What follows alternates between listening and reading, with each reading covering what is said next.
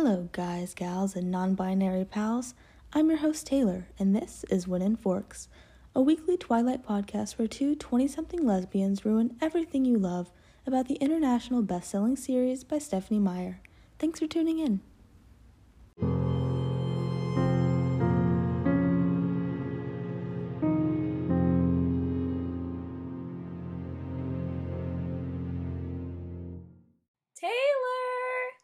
Ajay, long time no talk. No, literally. I feel like it's been like 7 years. It's been a second. We quit, or we took a little pause right before the holidays. So I'm ready to get back into the swing of things. And I've missed you. I know we've texted, but I'm ready to really have heart to hearts about what we're reading again. Like, while I wasn't reading Twilight, I was watching Twilight, which is why we're back a week later than we were originally going to be, because I had a Twilight marathon with my friend who had never seen Twilight before. So that is, I'm sure, such a special experience to share this with a Twilight virgin. No, it was amazing. We had so much fun. But they wanted to do it on the day that we usually do this, and I was like, oh, damn it, I don't know. And then you said it worked better for us to do it for the next week. We're all refreshed and we're ready to go. We're ready to really sink our teeth, excuse the pun, into this. So welcome back, guys. I'm Ajay, one of your hosts. I am Team Bella and Team Wolfpack. And I am Taylor, pronouns are she, her, and I am Team Colon Family Unit with an emphasis on Miss Esme because she's everything to me. So normally we do about 3 chapters a episode. I personally could not do that. I read these 2 chapters and I was like, this is enough. I have so many notes. I couldn't sit through a 3rd chapter. So I was like, I think we need to change our format, at least for this episode. Yeah, and it's going to give us a chance to delve deeper into each one and not feel like we're rushing through and not have each episode be, 3 hours long. So I think this will be good. We'll try the 2 chapter format for a while, see what we think, see what you guys think, and we'll go from there. We're still learning. It's episode 6. We're learning and growing, just like Miss Bella. Literally. Also, Taylor, I made a boo-boo in one of our past episodes when I was talking about the film Eclipse. I said that Bill Corden was the director for Eclipse when literally he was the director of Breaking Dawn Part 1 and 2. David Slade was the guy who directed Eclipse. Oh, shoot. I should have known that because David Slade sounds like such a horror genre director name. It really does. Slade is very... I've been living with this since I realized it. But I think that's just a testament to how I don't watch Breaking Dawn like that. I like to put it out of my mind, so... It's alright, we'll dive into the movies more deeply eventually, and we'll make sure we get all our facts straight when we do that. Yeah, sorry guys, I know you expected more from me, but I'm only human, unlike Edward Cullen. Only human! Yeah, exactly. Okay, so, in chapter 13, Confessions, Edward shows Bella what he looks like in the sunlight, and then tells the tale of how he wanted to drink her like a Capri Sun. 100%. And then in chapter 14, a little quick recap, Edward tells Bella some details of his human life and reveals that he's been watching her sleep for the past few months. Very casual. Yeah, okay. Oh, all right, bud. We'll get into that. Don't be afraid, but be afraid. I think the title of this episode is very on brand because, as we will provide in the Carfax, that's very much the gist of these chapters, I would say. And that's the only gist. Trust me, I just read them, and that's pretty much all that happens. Bella describes Edward as having a sculpted, incandescent chest. Absolutely not. Absolutely not. It's so funny. I'm just picturing, literally the statue of Michelangelo or whatever just sitting in this meadow and her just stroking it and stroking it very hornily, might I add. She's literally, her breath is quickening while she's stroking it. I'm let's just settle down.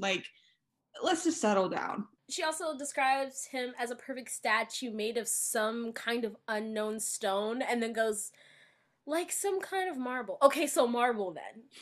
What? Just say marble. What was the sentence structure? Then he still asks this question of if she finds him scary, and it's like, it's just so boring at this point. Like, we know the answer is no, plus you look like a disco ball. Like, you look like you've got on some Fenty Beauty highlighter. Like, let's move past this. Move around. Honestly, though, it's he repeats it so many times. The answer's not going to change. Like, I promise you that. Like, if there's one thing Bella is consistent. She's not going to change her mind. She said that before. Once I make up my mind about something, I'll stick to it. It's easier that way. So, therefore, we should just know she's not going to find him scary no matter what he does. You know, he tells her it's easy to be himself with her, and I would find that cute. I know, me, the biggest Edward anti ever. I would find it cute if we actually had more of a glimpse into his personality. Because we're already at chapter 13, and I still practically know nothing about him other than the fact that he acts like an asshole and is like this self-tormenting vampire person. Honestly, that's so true. Like, it's so funny because he's like, I feel like I can be myself around you.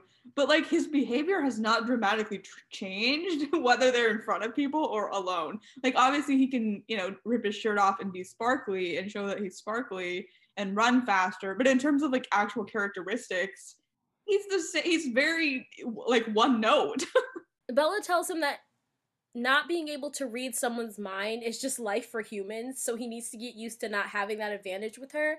And I'm like, so true, Queen. And this is kind of one of the many things that I don't like about Edward.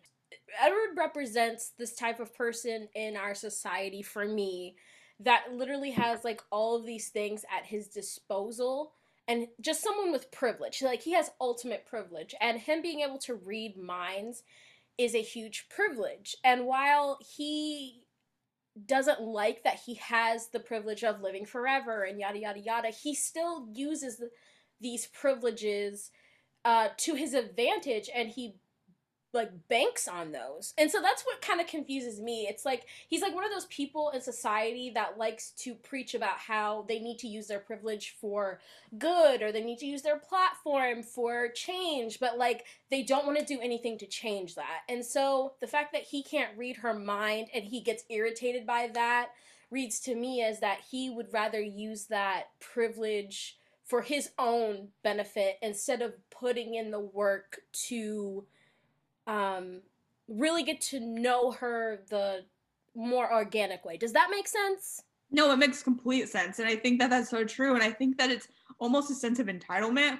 Like, he has this benefit that he can use on 99.99999% of the world that he shouldn't necessarily have. And the fact that he can't do it with one person but feels entitled that he should be able to do it is so frustrating. Like, you have all of these benefits in other ways, and you're only focusing on the one benefit you don't have. Exactly. And that's why I'm always like, okay, do you actually hate being a vampire, or do you hate the fact that you can't get what you want by being a vampire? That's what irritates me. Because it's like, he does this whole brooding game of, I hate myself, I hate this, I hate that, but he doesn't mind when he's using his intellect. He doesn't mind when he's using his mind reading powers. He doesn't mind when he knows he's affecting Bella in a very attractive, flirty, sexual way. Like, you see what I mean? Like, that's why I'm always like, okay, what are you really upset about? Are you really upset, or is this just like this pity party thing, you know? Yeah, and I'm skipping ahead a little bit, but I know that you kind of noted in our little note document about how he has this sort of dichotomy going on where he resents being this vampire and he hates it and he wishes he wasn't this way, but at the same time he's so condescending towards Bella for her like human attributes. Yes. So it's like you can't have it both ways. Like, what is the truth? You know, I would say that's kind of a little teenagery, so it does kind of play into him being like a 17-year-old guy, but it's like the teenage attributes are always much less than the vampire attributes. Just some quotes to kind of point out that aspect. it's so funny, like how she always points out the fact that he has like so much like history in his face. Like some of my favorite quotes, favorite being like I thought they're kind of ridiculous, is he is described as having a mask of ancient sadness, cadences of an earlier century, voice of ancient grief. It's like very just like funny how she always has to put a little adjective in there to like remind us that he's old. And it's very much the fact that she can like understand that and relate to that. It's very much like born in the wrong generation energy to me. No, oh my gosh. Or like the line where she goes, I smelled his cool breath in my face. Sweet, delicious. The scent made my mouth water. What? Listen, I'm so glad that you wrote that down because I also wrote that in all caps in my notes. And I was like, that is disgusting. Like, because here's the thing, he's not sucking on a mint. No, literally. He has just drank some blood. Like, that is cannot be appetizing. Like, that is rank. Like, you've ever had a cut, like, knee. It smells like rusty and like nasty. It don't smell appetizing. So like, what are you getting at? Like, you're a freak, Bella. And it's like, what is appealing about that? Like, it's not cute at all. Rotten meat. Like, because you just like ate an animal like raw. It's disgusting. And then she tries to smell him more, maybe even kiss him, and he just like yeets across the field. Listen, that's fair. If someone was trying to smell my breath, I'd be like, what the hell are you doing? Get away from me. It's so funny because I think whenever we think of Twilight, we think of like this very like, or like at least Stephenie Meyer trying to write something very like pure and like wholesome. They wait till marriage, whatever. But if you read between the lines, they are kinky. Like, it's just true. Like the breath smelling, some of the lines about like being prisoners, like they are kind of freaks. No, literally. And you know what? Good for them. Okay. I mean, but they're both very vanilla. But like, are they? Edward being the most vanilla. I'm sorry. We'll get to it at some point. But Bella is not vanilla. She is crazy.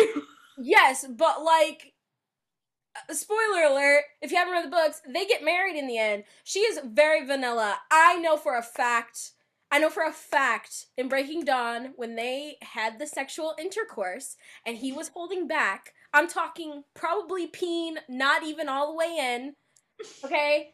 She was having a field day with that. She was getting subpar dick, and she was happy about that. I'm just thinking her lifestyle, the breath smelling, like being a prisoner, the watching the sleep. It's like very, and like it's not in a good way. Like it's very much like not good BDSM representation, just like 50 Shades, which makes sense because it's a, you know, something that came from this book. But like if she does some stuff where I'm like, okay, she's like wired different. She's built different. She's built different mentally, but sexually, I feel like she's very vanilla. At least the way that Stephenie Meyer. Like the traditional way. Yeah, no, that's yeah. She didn't intend to make her not vanilla. Let's just put it that way. Right, but it reads very vanilla because a lot of the shit they say and do is just insane. Wow.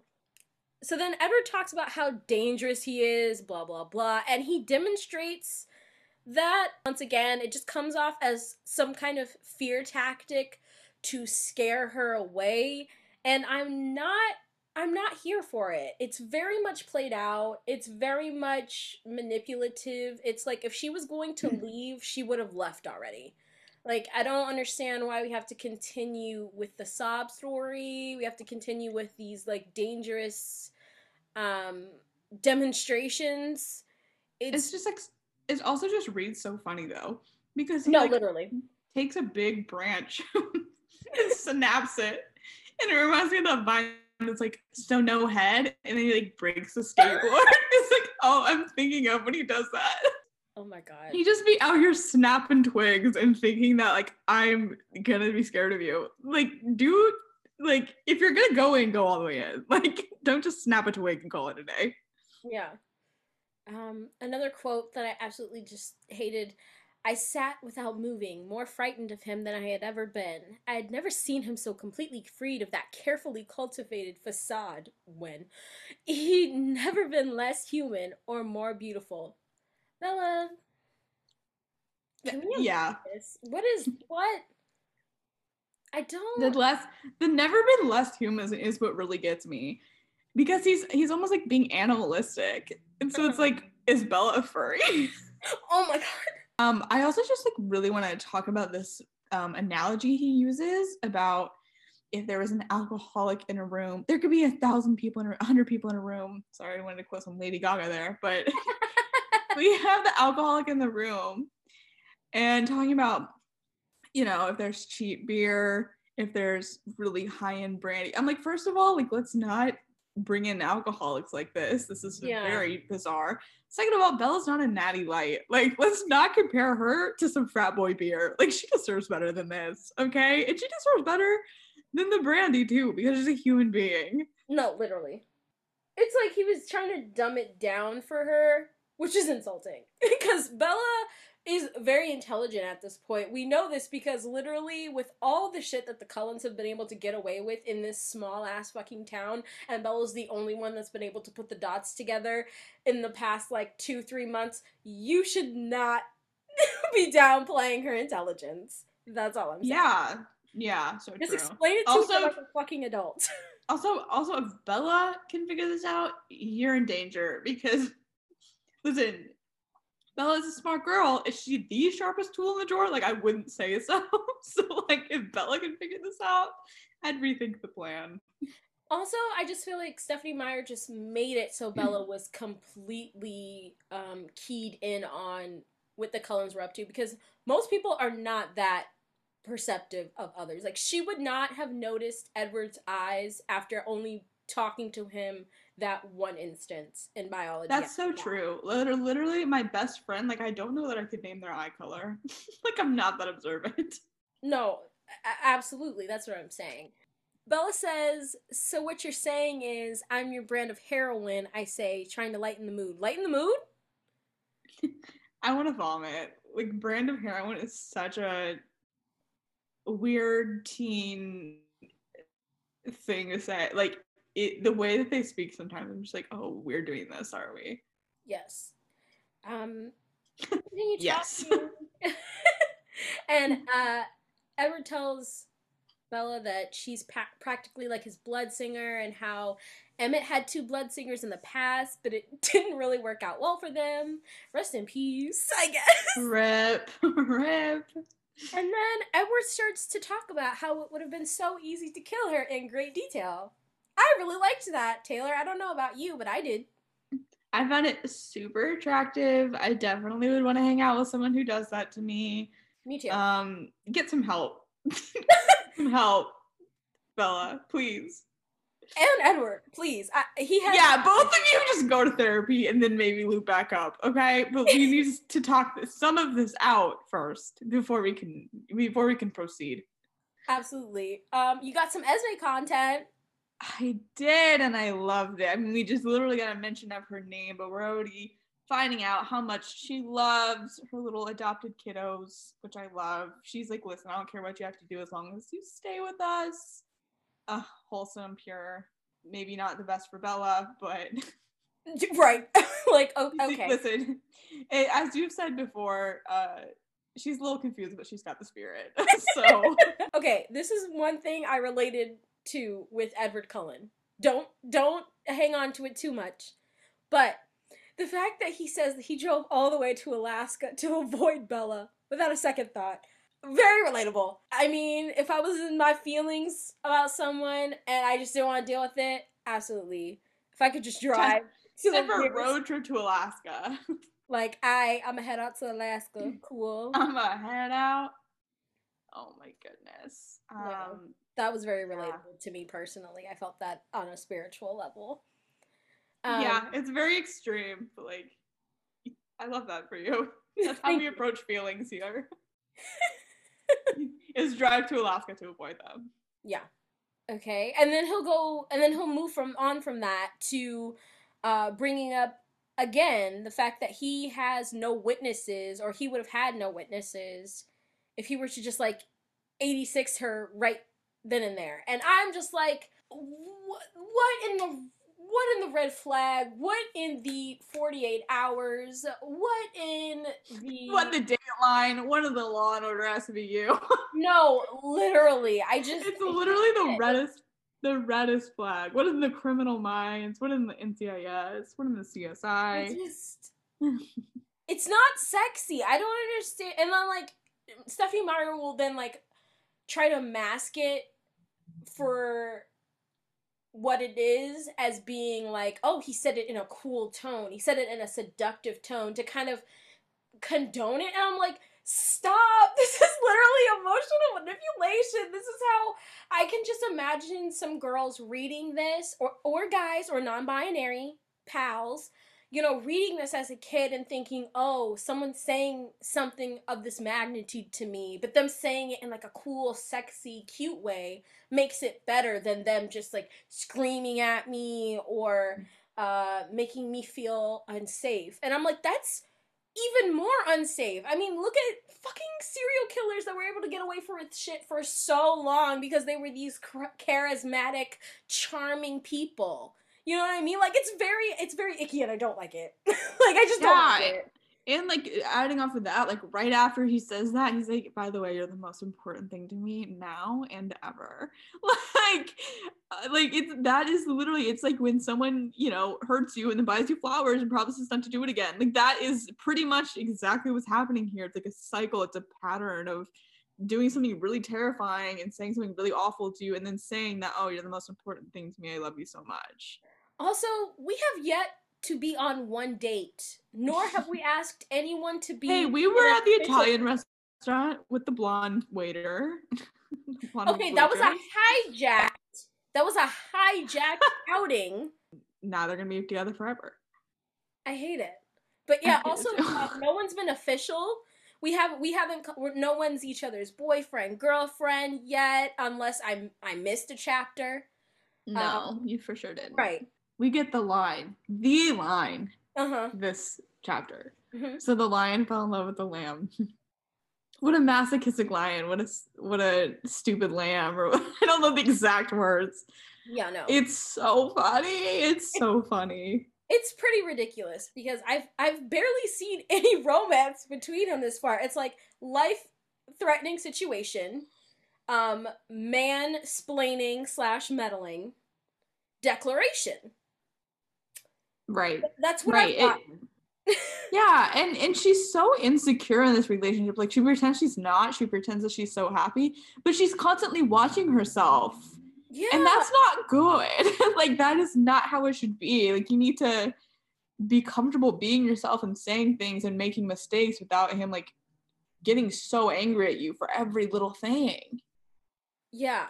Going back to what we were kind of talking about earlier in this chapter, we're still being sold the lie that the humans, like, run away from them, which makes no sense given what we know. They flaunt their wealth so much. Like, why would you not move to, like, Beverly Hills? Like, I guess it's too sunny there. But, like, somewhere that's, like, similar to Beverly Hills, but, like, it's rainy. You know what I mean? So you, like, fit in more. Or just, like, don't live that lifestyle.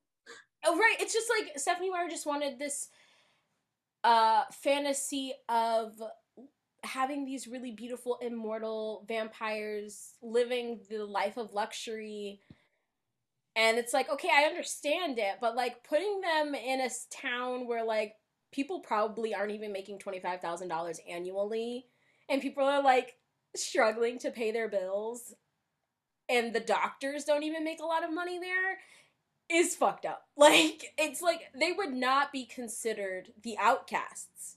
Not really. Like, people would be, like, afraid of them in the sense of, like, wanting to make sure that they don't make them unhappy, make them feel unwelcome. You know what I mean? Yeah. Because their money is bringing in more money for other people because of the things that they're, like, buying and things like, you know what I mean? So it's like, but her just trying to paint them out as these, like, martyrs and outcasts when literally they have everything going for them makes no sense at all.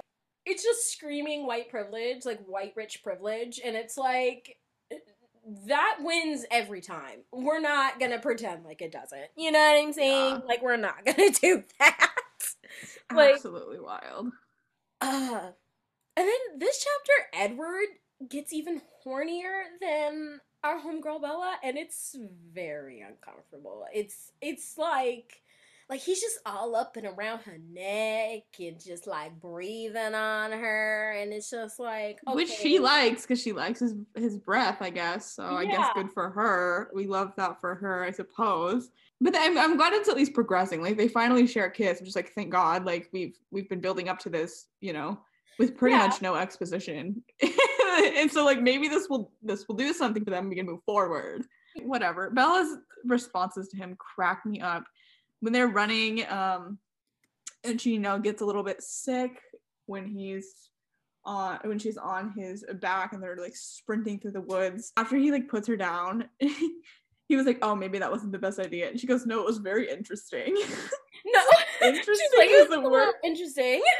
It was very interesting. Like she like approaches everything with like such a objective, like biological, science-y like perspective, which is so funny.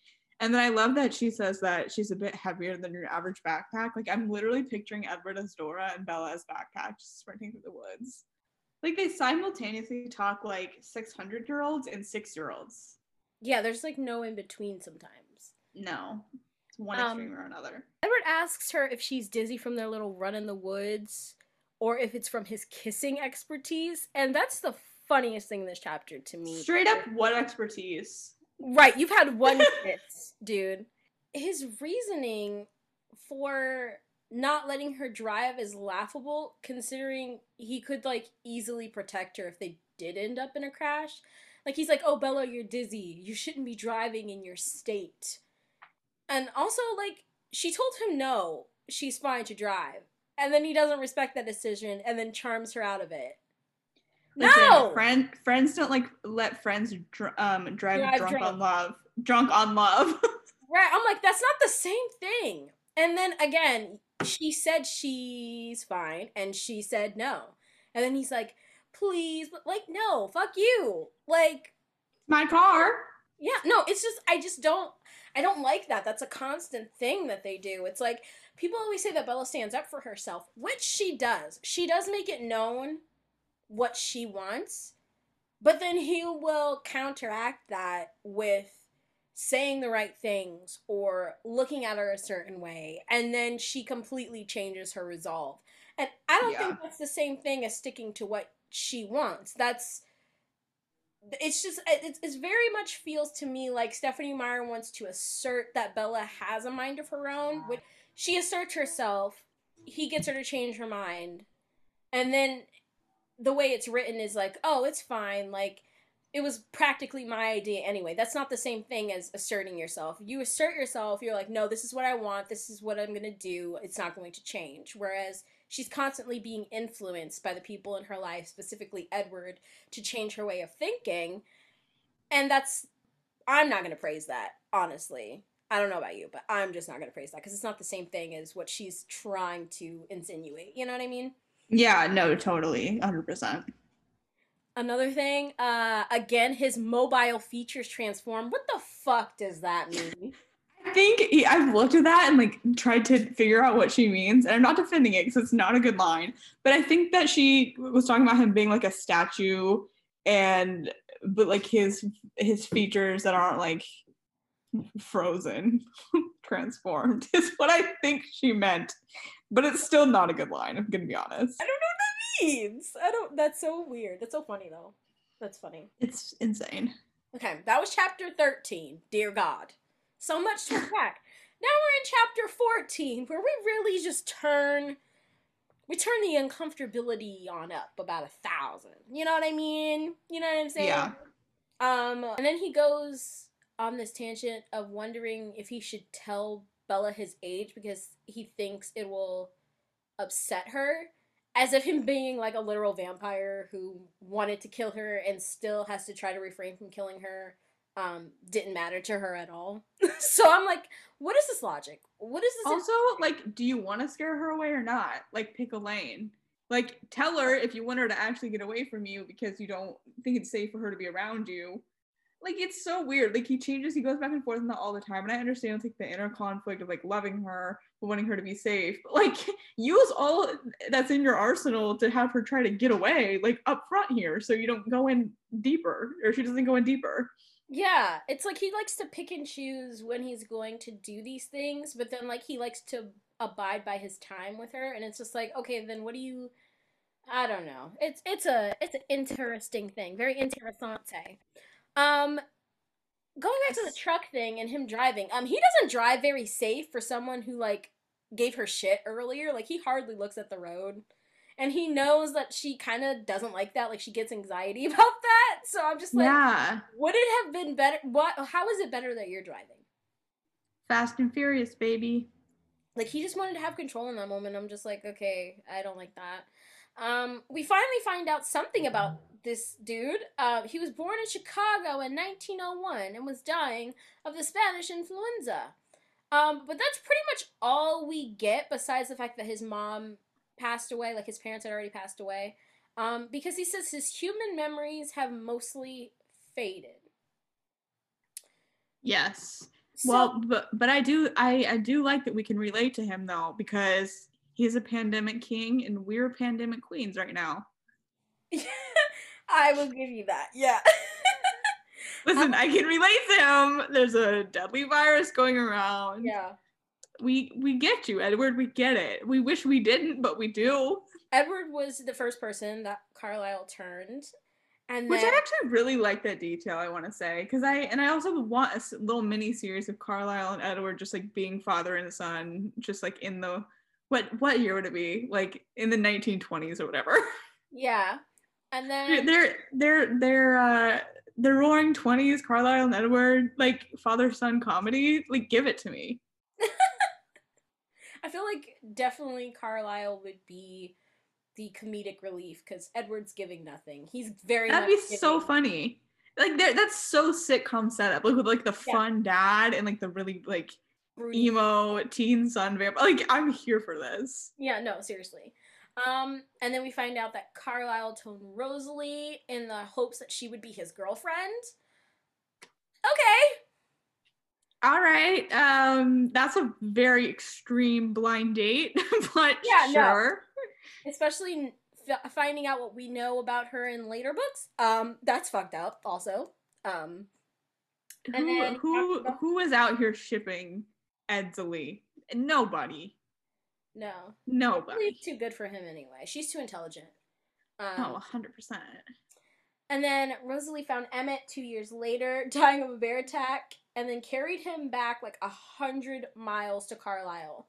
And this, like a queen. Like, what the hell? Good for her. Oh yeah, I love that too. And I love that it's like the kind of subverting expectations of like the strong guy rescuing the damsel in distress. Rosie was like, screw it, like I'm saving this big buff guy and he's gonna be mine. Like I Right, love like, that. yeah, it's And very, we love that. We love it's them. very cute. I love it so They're much. fun. They're a Emmett fun couple Cullen. for sure. Emmett Cullen, the only man ever. True. Um, he tells the tale of like the younger that they seem in a town, the longer that they can stay somewhere.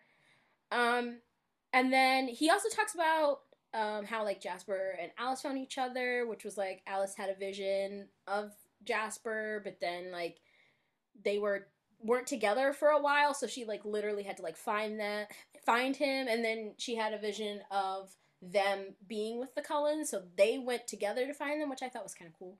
Um, Mm-hmm. but this is kind of what I wanted to touch on earlier when I said that Edward was saying that he doesn't really have any memories of his human life. He says that Jasper and Alice were able to develop this like emotional conscience without any outside help. And um it's interesting to me because I think it's mentioned in this chapter, or it's been just like established that when they turn, they're mentally frozen at the age that they were turned. And I see a plot hole in that because, for one, for Edward, if he is mentally frozen at the age of 17, his memory should pretty much be perfect. That's one thing.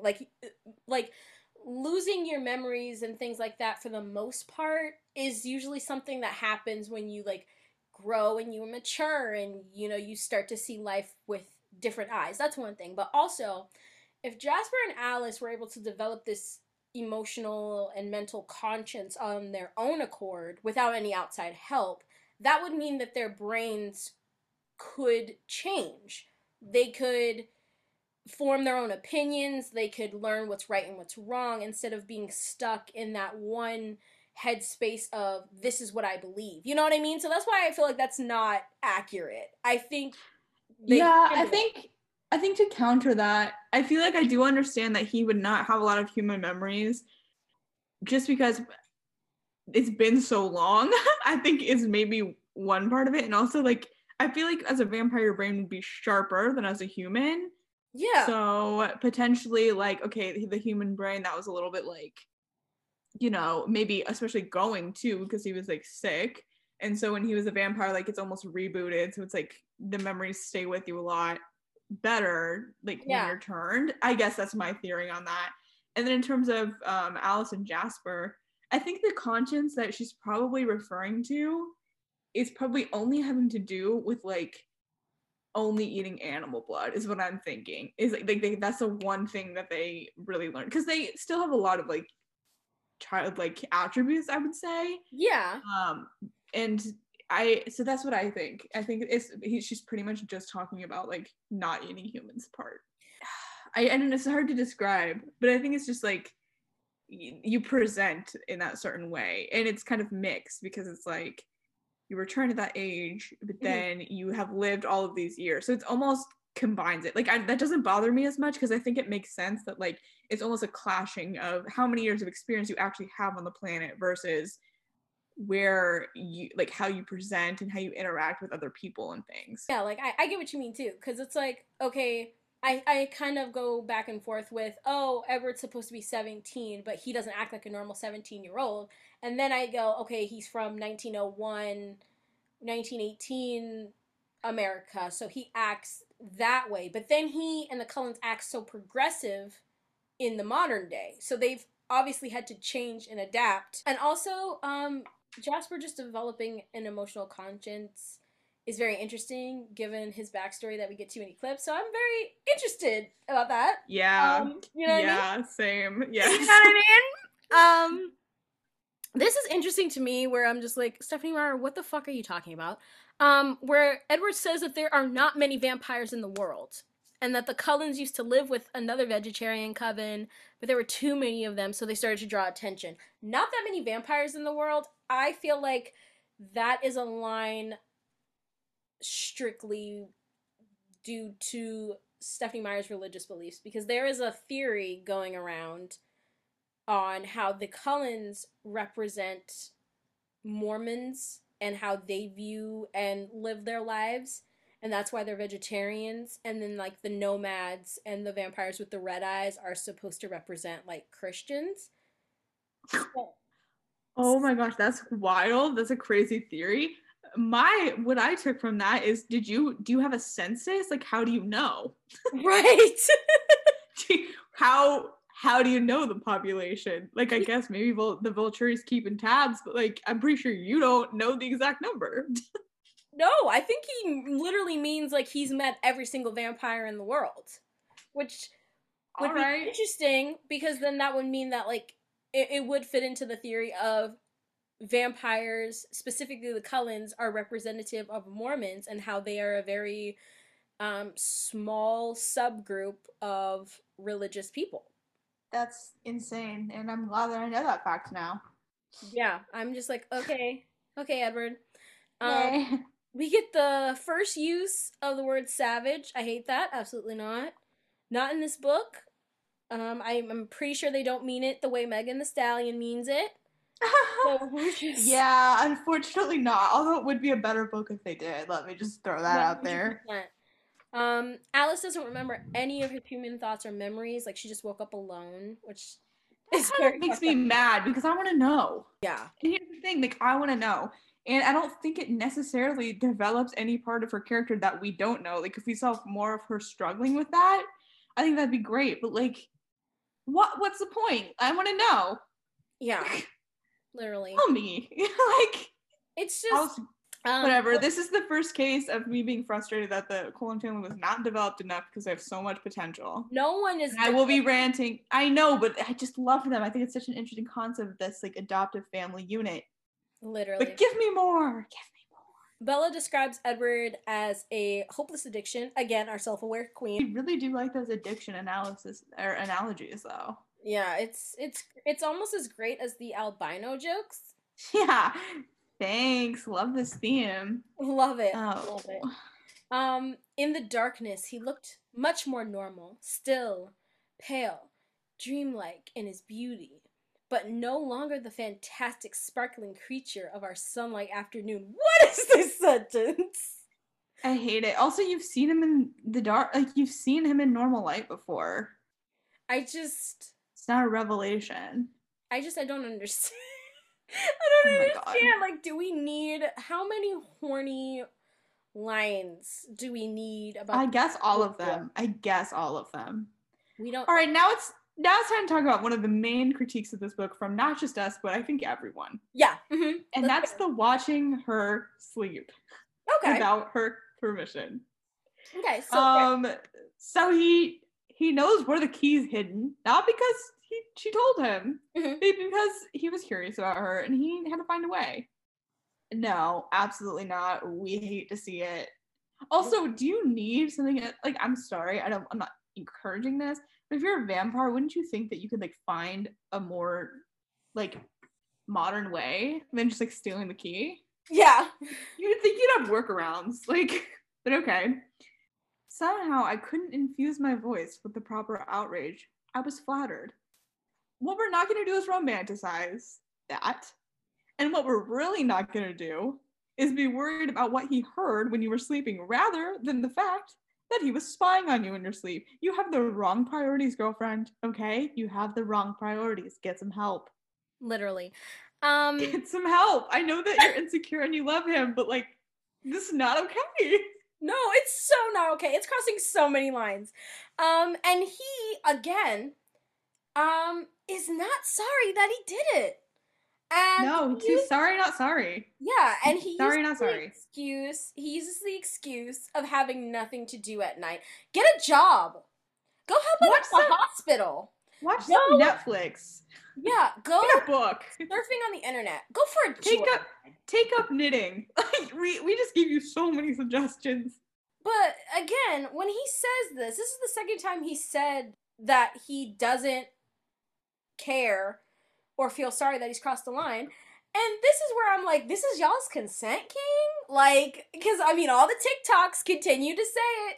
They keep going and being like, Edward Cullen, the consent king. And I'm like, where?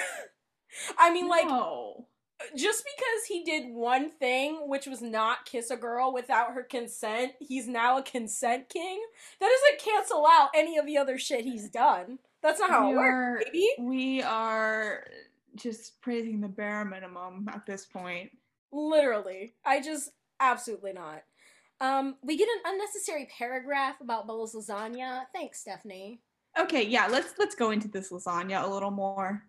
Okay. So here's the thing, Ajay. You posed a question to me. Who drinks milk with lasagna? Is this white culture? As the resident white, I want to say I don't claim this meal. I would absolutely never. That is disgusting. That's so much dairy all in one place. You're going to have a stomach ache. And I know Bella screams lactose intolerant. She just screams it to me. This cannot be good for her stomach. Absolutely not. So the answer is, honestly, maybe it is white culture. Like, it does scream white culture, but I don't claim it. Not in my good household, okay? You said not in my Caucasian household. Not in my Caucasian household would I ever allow this to happen. Okay, I'm glad I trust you then, because that shit sounded vile. It's horrific. I had a visceral reaction. Absolutely not. Visceral. The word chagrin makes a comeback in this chapter. Hooray! Oh God, I've missed it. It's a character at this point. Chagrin. Yeah, and then going back to the issue at hand, she continues to say that she's only going to be angry that he watches her sleep, depending on whether or not she says something embarrassing. No! No. This is a person who said that he could kill you in 0.5 seconds and you wouldn't even feel it. And you're worried. You're worried. Like, what happens if you get your period during your sleep? What happens if you fall off your bed and you scrape your knee?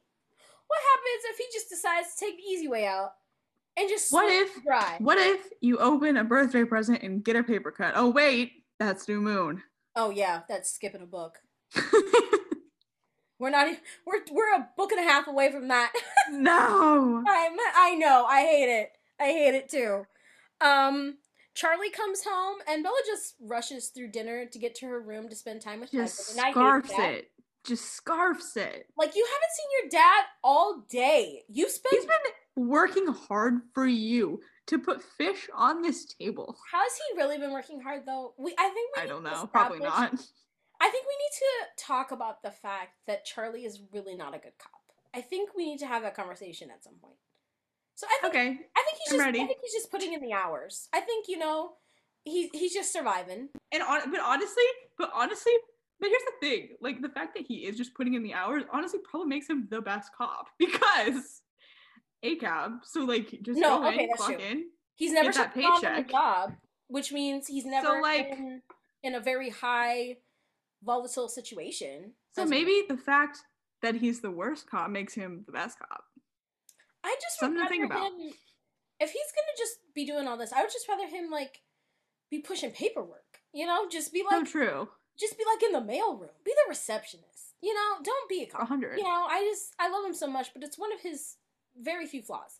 But she she really just rushes through dinner, and she literally has not seen him all day. She has not seen him all day. She spent time with this fucking ghoul for most of it. And now she's just like, oh, I just want to go upstairs. I just want to go upstairs. For what? Talk to your dad. Talk to your dad, please. Please. Like, please. Charlie asks if there's anybody in town that's, like, caught her eye. And then she goes, why did this have to be his night to pay attention? Because you need it. You need someone to look out for you. Because you're just doing all this sly shit that's dangerous. We need witnesses. Yeah. We need someone who can account for the minutes that you were acting weird. So we can put the pieces together if you go missing. Yep. It's true. It's true. And she does overemphasize that there's no boys in her class, to be truthful with Charlie, which, some could read that Edward is a man. But you know what? We're reading it another way. We're reading this as confirmation of bisexual Bella, Bangela agenda, going strong. And that's on period. I'm only shipping Angela and Bella together, or Bella and Alice together. All the women. I also just want to say how mortified I was when she pointed out that she had Victoria's Secret silk pajamas.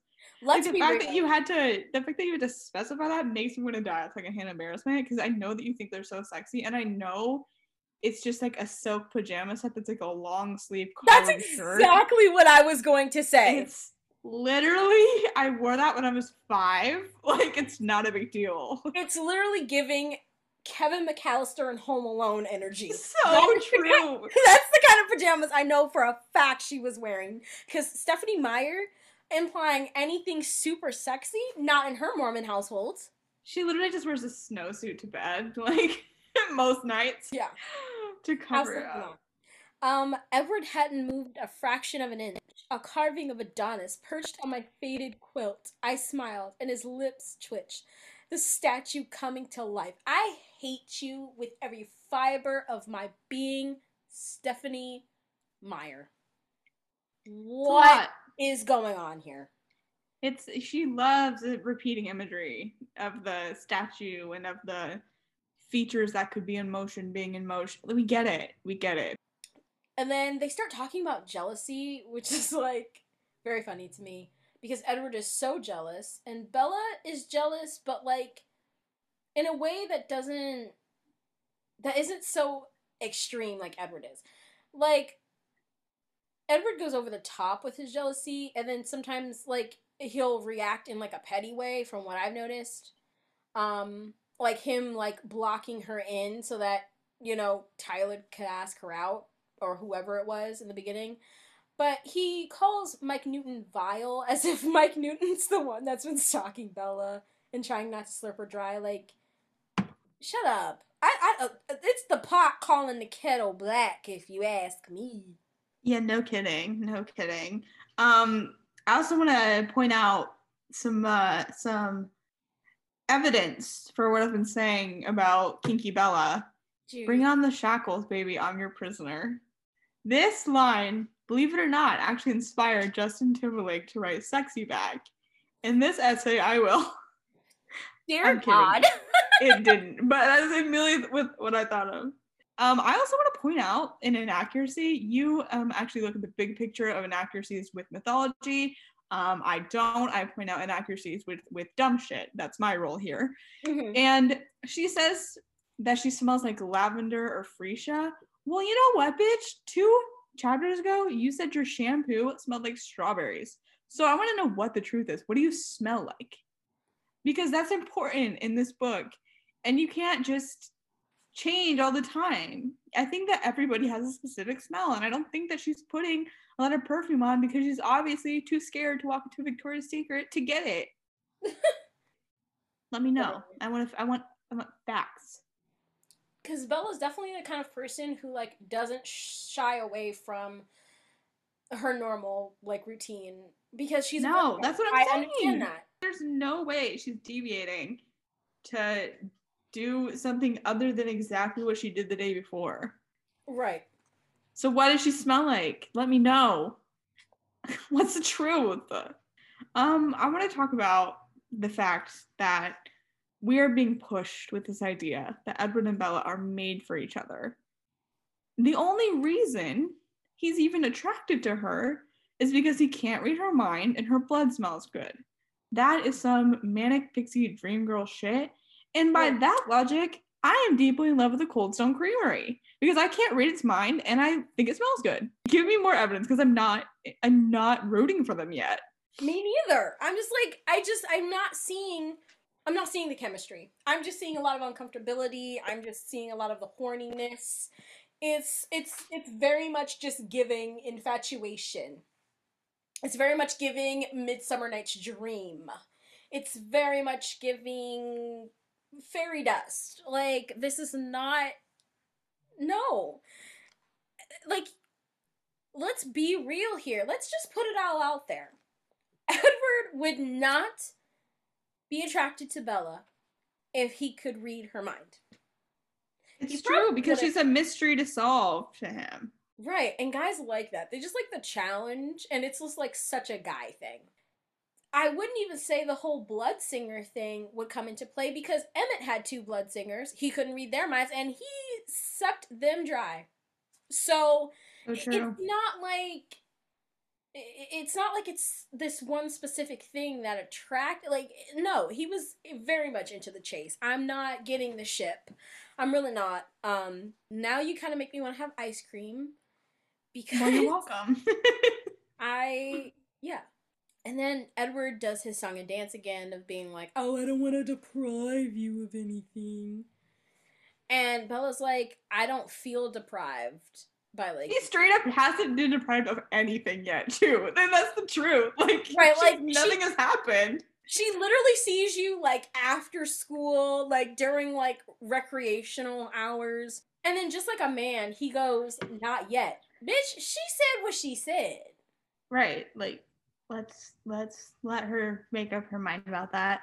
I also would love to talk about the powers that people get when they're vampires. Because it's interesting and also so stupid. Yeah, and so therefore I'm obsessed with that. So here's everyone's powers. Let's list them out. Mm-hmm. Rosalie is tenacious, aka a pigheadedness. Like, first of all, hilarious and dumb. Jasper can manipulate emotions. That's like an actual fair, power, I think. Alice sees the future. That's a fair power. Emmett strong. That's an okay power. Carlisle and Esme and Rosalie got done so dirty. Imagine your stupid brother gets to be strong, or well, I guess that's not a brother. Imagine your stupid brother gets to read minds, and your power is just being more vain. Imagine your power is just loving people. Imagine your power is just being compassionate. no, give me something that's like fun and superhero-y. Like that is such BS. Yeah, And that's my rant.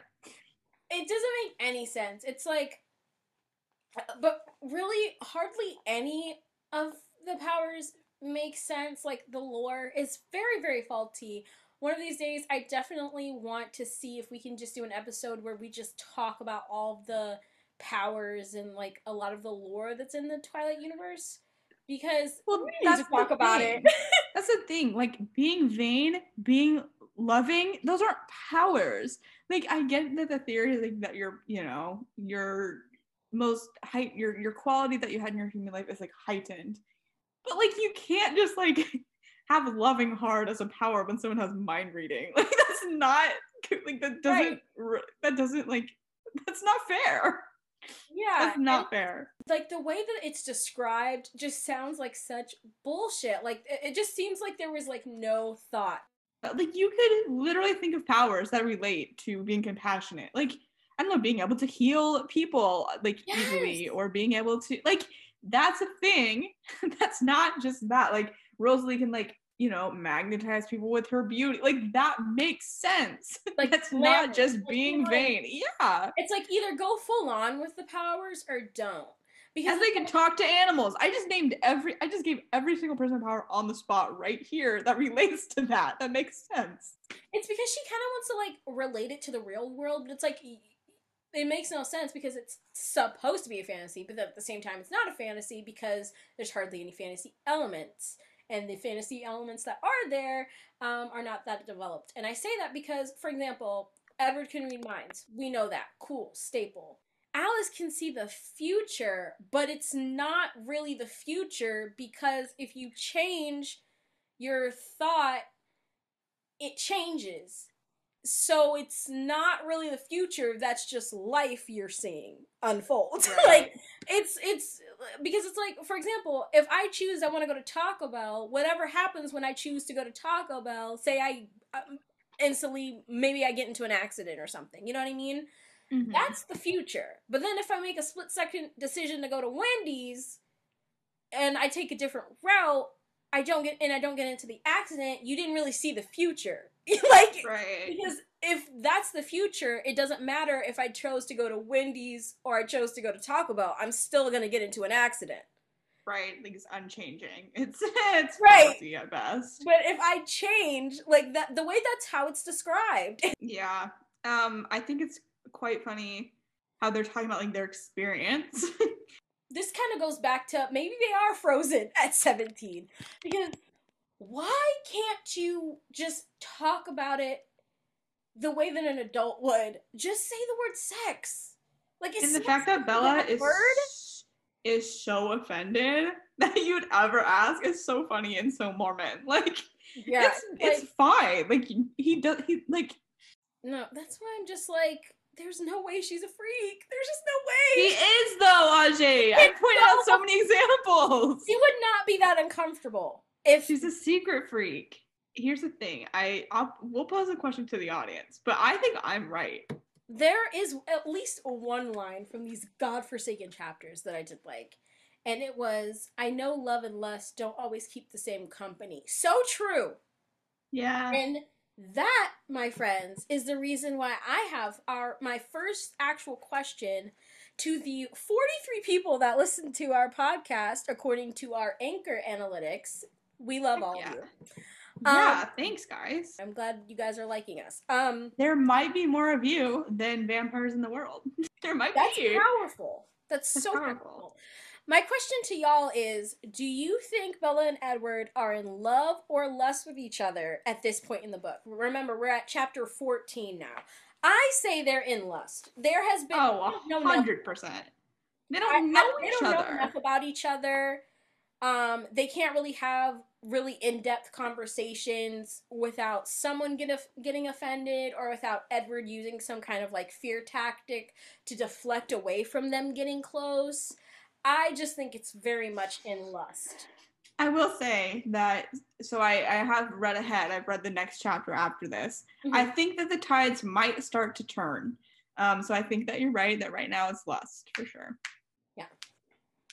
Those were a very packed 2 chapters, and none of it was good. It was 99.9% garbage. So true. Taylor, I've been wanting to say this to you for like weeks now, but like, are you ready for the Twilight fun fact of the week?